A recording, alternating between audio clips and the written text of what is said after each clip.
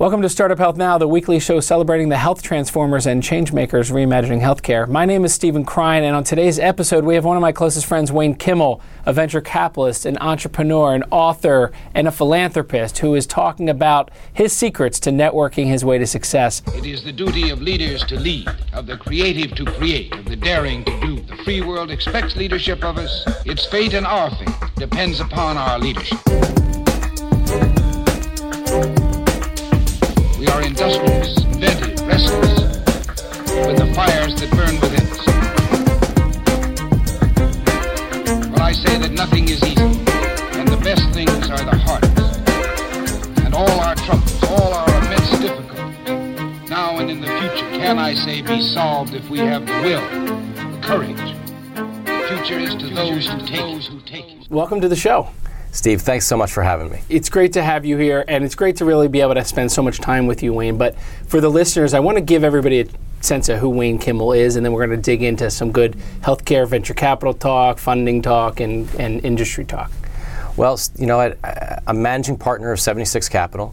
I describe myself as an entrepreneur, a venture capitalist, an aspiring philanthropist, and now author. I sort of add that to the repertoire of things that we have going on now. Well, we're going to talk about your book, but take everybody back to who Wayne Kimmel is from the beginning. Where'd you grow up? What led you into venture capital? How did you get to where you are today? Sure. Well, I grew up in Wilmington, Delaware. Then after that, after going to school in Delaware, went to the University of Maryland with you, and we were fraternity brothers, right? And then also went to law school together. And my whole plan in life was to be a lawyer, and things changed. Things changed because of people like you and what was happening in the mid-'90s. And what was happening in the mid-'90s was that there was this amazing this revolution that was occurring, and people were trying to change the world. And this whole internet thing was happening. And I just had to find my way in. And thanks to people like you and other great friends have sort of helped me get into this world, and there's no looking back. So you talk about this in your book, but your story, how you decided to become a venture capitalist. I mean, there's a whole bunch of other things you could have done in the startup world. Why venture capital? I was completely fascinated when I would go to these startup events, and I would see all these people crowding around this one person in many of these different events I would go to, and I would say, who is that person? Like, why are they all standing around there? And then they're like, oh, that's a venture capitalist. That's an angel investor. He invests and helps us make these companies happen.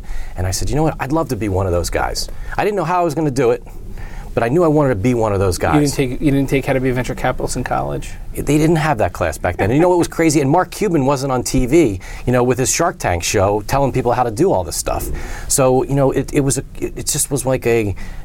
amazing time. It was an amazing time, those mid-'90s, when, young people were just trying to change the world. And I said, I have to be in that space. I have to be in and around those people. And I did everything I could to break into that world. So, first venture fund was ETF 1. How'd it come about? I mean, raising your first fund. So I was 29 years old, and as we said earlier, I wanted to get into this industry, and I wanted to start a fund. And so, fortunately, I was able to go out there, find some great partners, and then go out and just network and meet people and find investors. And I raised $20 million for my first fund. How many people do you think you pitched to get the $20 million? Hundreds, probably hundreds of people that I talked to try to get that money initially. And I was just really, really fortunate to find a great group of investors that believed in me, believed in the fact that I was able to go out and identify entrepreneurs who were trying to do amazing things. And fortunately, we found some really great entrepreneurs, and they did the things that they said they were going to go do, and we did really well together. So I want to go back to the fundraise part of that. First pitch to the last pitch, what changed in your thinking, in your pitch, in your style? Well, I think one of the things that I had from the very beginning that I always talk about is as an entrepreneur, trying to start a venture capital fund, right? That's why I always describe myself as an entrepreneur first, because I didn't have a venture capital fund. I didn't walk into a venture capital fund. I created that. So I always think about myself as an entrepreneur, and I think that one of the things that I always talk about is this idea of having air cover. how can you have air cover? How can you find partners, friends, advisors, mentors, people that can sort of surround you to give you the credibility that you need to sell whatever you're trying to go sell? And luckily, when I was getting started, I had companies like Safeguard and the CEO of Safeguard and the other venture capital funds in the greater Philadelphia region and other kind of like major people in the industry that were not only saying that I knew what I was doing, but they were also investing with me. And having their support and having that air cover around what I was doing was really big. And I would add one other piece. I had a really great partner. Who, and his name was Ian Berg. And Ian. And you know Ian, and you got a great opportunity to work with him as well, and certainly means a lot to both of us. And I learned so much from him. I was 29, he was 59. Our joke was that he knew the dads and I knew the sons, and we went out there and we just did a lot of great things together. I want to talk about Ian a little bit later, but tell me about the couple winners, couple losers in the first fund. Sure. Well, I always like starting with the winners, we had three really great wins, really big wins. Seamless Web, which every time I come to New York City and I walk around the Wall Street area and I see the old Seamless Web stickers, just reminds me of back, brings me back to those board meetings with Ian and Jason Finger and Paul Applebaum, and we would sit there in this freezing cold pizza shop where we'd have our board meetings because we didn't have a boardroom. We didn't have the beautiful office at the time. And half the time the guy at the pizza shop would try to throw us out because we would sit there for more than an hour. And then we'd have to buy another Diet Coke or a pizza or something like that just to stay there longer to continue the board meeting. But that was a huge success. We ended up selling that company, and it's public today as Grubhub, and it's on the New York Stock Exchange. Nutrisystem was a huge win for us, top performing stock in America for 5 consecutive years. And also, in the healthcare field, startup health is going to be one of my next really, really big ones, and we'll talk about that. But Take Care Health System was just a super idea, this idea of putting in healthcare clinics inside of pharmacies, staffed by nurse practitioners to take care of people's common ailments. When people would say, what, I'm going to walk into a pharmacy and get checked out? It's the craziest idea ever. I would never walk into a pharmacy to do that. But the founders of that company, Hal Rosenbluth and Peter Miller, were amazing, and they made it happen, and we ended up selling our company to Walgreens, and our major competitor, Minute Clinic, was sold to CVS, and we were the two big winners in that whole convenient care space. What are some of the ones that maybe you learned a big lesson from? It wasn't a screaming success, didn't work, but you thought it would. I'll tell you, the one thing that really, the key for us in every investment that we make at 76 Capital is it's all about the people and who these people are. And we talk about the idea that we look to invest in smart and nice entrepreneurs who are trying to change the world. And the key for us is really that word nice. We look for people, and it's not just that you're the nicest guy in the world. And yeah, you got to be nice, but you also have to make sure that you have relationships with people, that you understand how to deal with people. And that's a key piece for us. So, I would say 90% of the investments, or even more than 90% of the investments, we invested in nice people. They were good people. They were trying to do everything right, but things just, in some cases, didn't work out. Whether it was the market, whether it was situations where we had a great company, but it was pre-iPhone, and we were trying to do things on a dumb phone when we really needed smartphones. But it was right. And what's amazing is I know companies today, they're doing the same thing, that are doing very, very well. It's all timing. It's all timing. So timing is something that I think was a big factor. So what was your biggest lesson learned, maybe in Fund 1, as you went to Fund 2? What was the biggest lesson learned that you didn't know when you started in 1999? I think the biggest lesson was the biggest lesson we learned from the beginning to the end was really the idea of just making sure that we work with the best people possible. That was the key. It's always the key. It comes down to the people. It comes down to this idea that, I always think about when I'm making an investment in a company, would I want to answer my phone at 11 o'clock at night after spending a whole day working on everything that we do in the venture capital entrepreneurial world. When I come home and I kiss my kids and they're already asleep in bed, and I see my wife and she's about to fall asleep, maybe she's watching Bravo, she loves Andy Cohen, so we get to sort of see, by the way, hell of an entrepreneur, that guy. Unbelievable what he's done there. But just think about, and then the phone rings, right? It's 11 o'clock at night, the phone rings. And I say, am I going to want to answer the phone and talk to this entrepreneur? Because many times when that phone rings at that time at night, it's not about the company. It's not about the business. It's maybe something personal. It could be their mom, their dad, their sister, their brother, something that's personal. And by the way, a lot of times, it's health related. Fortunately or unfortunately, that's what it's about. And I want to help that person. Yeah. And so for me, that's the biggest lesson. The biggest lesson is work with people that are good people, that are nice people, and try to do great things with them. Fun 2. What's different about it than Fun 1, and what are some of the big bets you made in Fun 2? Well, I think, again, not much has changed other than the sense that we look for, we're all about these great people. So we're very fortunate to have some really, really good portfolio companies. To date, we've sold a number of companies already in this portfolio, and we have some more really good ones today, including Startup Health. Indiegogo is a great company. Really super management team. They are the world's leaders in crowdfunding. Whistle Sports doing just spectacular things in the sports media world today. You've got companies like Lindy Skin, which is in the Startup Health portfolio, which is doing things to help people who are going through cancer treatments and their rashes and their burns and their skin. It's amazing every single day, and it's in my book as well. Where I talk about it in my book, and people tell me that I just read in your book about Lindy Skin, and unfortunately, just yesterday, someone told me their daughter used it, and it really helped them. It helped my father, when he was going through his cancer treatments. So to have a company like that that's really doing something to help people means a lot. To have companies like Hal Rosenbluth's next company, CareCam Health Systems, we're very excited about that. And to be involved with Startup Health, for us, this is awesome. First of all, it's great being on the show with you. It's great being here in the Startup Health studios. To see what's happened over the last 5 years with Startup Health is amazing. It's absolutely amazing. Over 160 companies in your portfolio today is spectacular. To be the largest, have the largest healthcare portfolio in the world is unbelievable.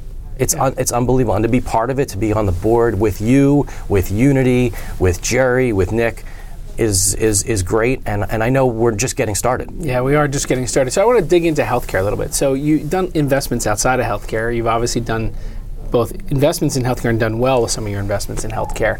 Why are you so passionate about healthcare? Why do you think it matters so much? So many venture capitalists are either afraid of healthcare, stay away from it, intimidated by it. What's your worldview on healthcare investing? Well, as I said earlier, at 76 Capital, we're all about investing in smart and nice entrepreneurs who are trying to change the world. If you want to change the world, healthcare is the place to go. It really, truly changes the world, right? If you're going to change the world, you're going to make people's lives better. You're going to make this place a better place. As I always say, it's all about making the world that you want to live in, right? You want to make the world you want to live in. That's what it's all about. So if you're not healthy, if you're not able to be healthy, then how can you? How do you live, right? So to me, it's a no-brainer to be in the healthcare industry, and especially I agree 100% with what you and the team here at Startup Health talk about as being the golden age of entrepreneurship. It absolutely is the golden age of entrepreneurship for healthcare for all the reasons that you described. Whether it's the technology, whether it's the government piece of it, whether it's just all the major corporations with their interest in innovation. It's amazing today how many chief innovation officers reach out to venture capitalists like me and want me to come in and talk to them and talk with them and share our ideas and share the way we look to invest and how what we're thinking about the world. And what do I tell them? Go call Startup Health. I just tell them to call Startup Health. That's where all the inbound comes from. Thanks for doing that, Wayne. So I'm always intrigued by people who turn their wisdom into written form. In books, and you chose to take the last 20 years of your career and pack it into a book. Tell me why. I wrote the book. I wrote my books, Wayne Kimmel, 6 Degrees of Wayne Kimmel, because I talk about all the time about entrepreneurship and networking and how important that is. But the third pillar that I'd really talk about is giving back and helping other people. And I felt that over the last 20 years of being in the venture capital industry, being around amazing entrepreneurs, seeing what's next, being involved with people who are doing what's next today, it was my turn to try to help others and do more and give back to entrepreneurs, to just people who are looking to do things to change the world. And if I can give people a few tips, a couple tricks maybe, a couple ideas, a couple stories, then it makes me feel great. And I really, look, as you know, I'm all about making this world a better place. And this is one of my ways that I wanted to try to help make this world a better place. So tell me about the name, 6 Degrees of Wayne Kimmel. What does it mean? Why'd you choose it? Why'd you put your name in there? I want to hear a little bit about your thinking around it, because I think it's actually interesting to see how you packaged yourself, your wisdom, and your worldview. Well, I call the book 6 Degrees of Wayne Kimmel because a lot of my success has been around this idea of networking and this whole idea of 6 degrees and being able to figure out relationships and matching people together and putting people together. And I've seen how that's worked and how that's succeeded and helped a lot of my companies, how it's helped me succeed in my own business. And I want to share those ideas and those tips with people all around the world. So for me, networking is one of the key things. If you want to be a successful entrepreneur, if you want to be successful in life, you have to have a network. You have to know how to do it. But here's the thing. So many people say, just go out and network. And what I talk about in my book, 6 Degrees of Wayne Kimmel, is actually how to go do it, where to go do it, what do you say, what you do in the morning. Every single morning I wake up and I fill my right pocket with business cards. And my goal is to empty my right pocket and fill up my left pocket with people that I meet, cards of people that I meet. That's what it's all about. It's all about building your network. All right, so what do you do with those cards in your left pocket when you come home? Most people throw them on their desk. What do you do? Well, great question. When I get these cards, I consider them my gold, okay? And back in the day, I used to put them in my shoebox because when we were, back then there was like a Rolodex. There weren't all the amazing, digital networking solutions that are out there today. So, what I do is I get those cards. I send someone an email. I say, it was nice meeting you. Thanks for your card. Does everyone get one? Or do you actually tier it and say, these are the important ones, these are the ones I don't really want to talk to? No, everyone gets it. Everyone gets it. And I also then look to see if I can connect with these people on, whether it's on LinkedIn or Facebook or Twitter or Instagram or whatever the platform is. Because here's the thing, you never know who you're going to meet. You don't even know who you've met and where they're going to go in the future. Look, we thought we were going to be lawyers. That was the plan. And certainly I was going to be a lawyer. That was the plan I was going to be for the rest of my life. But now I'm in this industry. And that happens with a lot of people as well. So if you can then take those contacts, create a relationship with people, and then stay in touch, you never know what's going to happen. And you may find out that one of your contacts that became a relationship all of a sudden has become the CEO of a major corporation.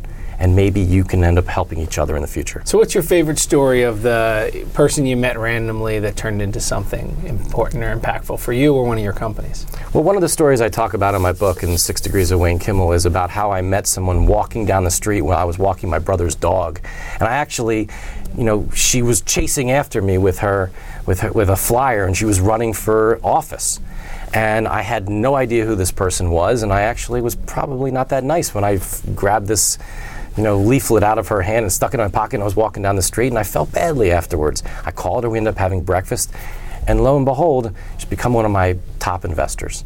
And so, because you just never know. You just never know who you're going to meet. And I tell people that all the time, and I say, look, it comes back to my overall philosophy. Which is, you just got to be nice to people.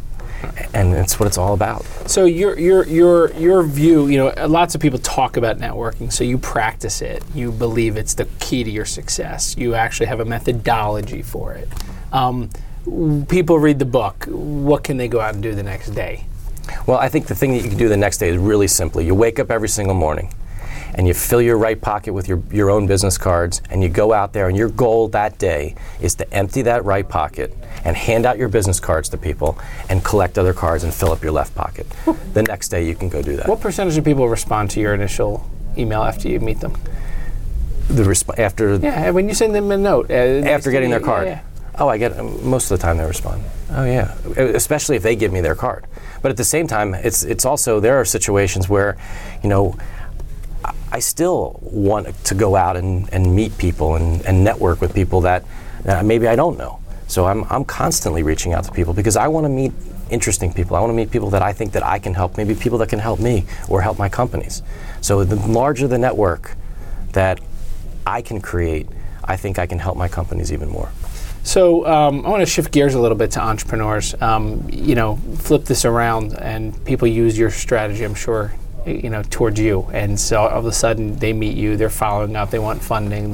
What's the biggest mistake you see entrepreneurs making when they contact you? I think the biggest mistake that entrepreneurs make when they reach out to a venture capitalist or to a company is they just send a cold email. You just, in today's world, there's no reason to send a cold email. You can easily find out a connection, some kind of connection, whether it's you went to the same school, or you grew up in the same hometown, or you have a mutual friend. There's something out there, or you like the same sports team. There's something out there that you can find out about somebody. What if you don't like sports? No, I'm kidding. I mean, but there's always something. There's always something that you can find that is a mutual ground. Right. So you're saying, and you write about this in your book, and I didn't know you long enough to know that's part of your strategy. You think it's lazy when they don't do that? Would that be a fair way of saying it? I don't think they're trying hard enough. And if they're not trying hard enough, then why should I try as hard, right? I mean, I say it all the time, you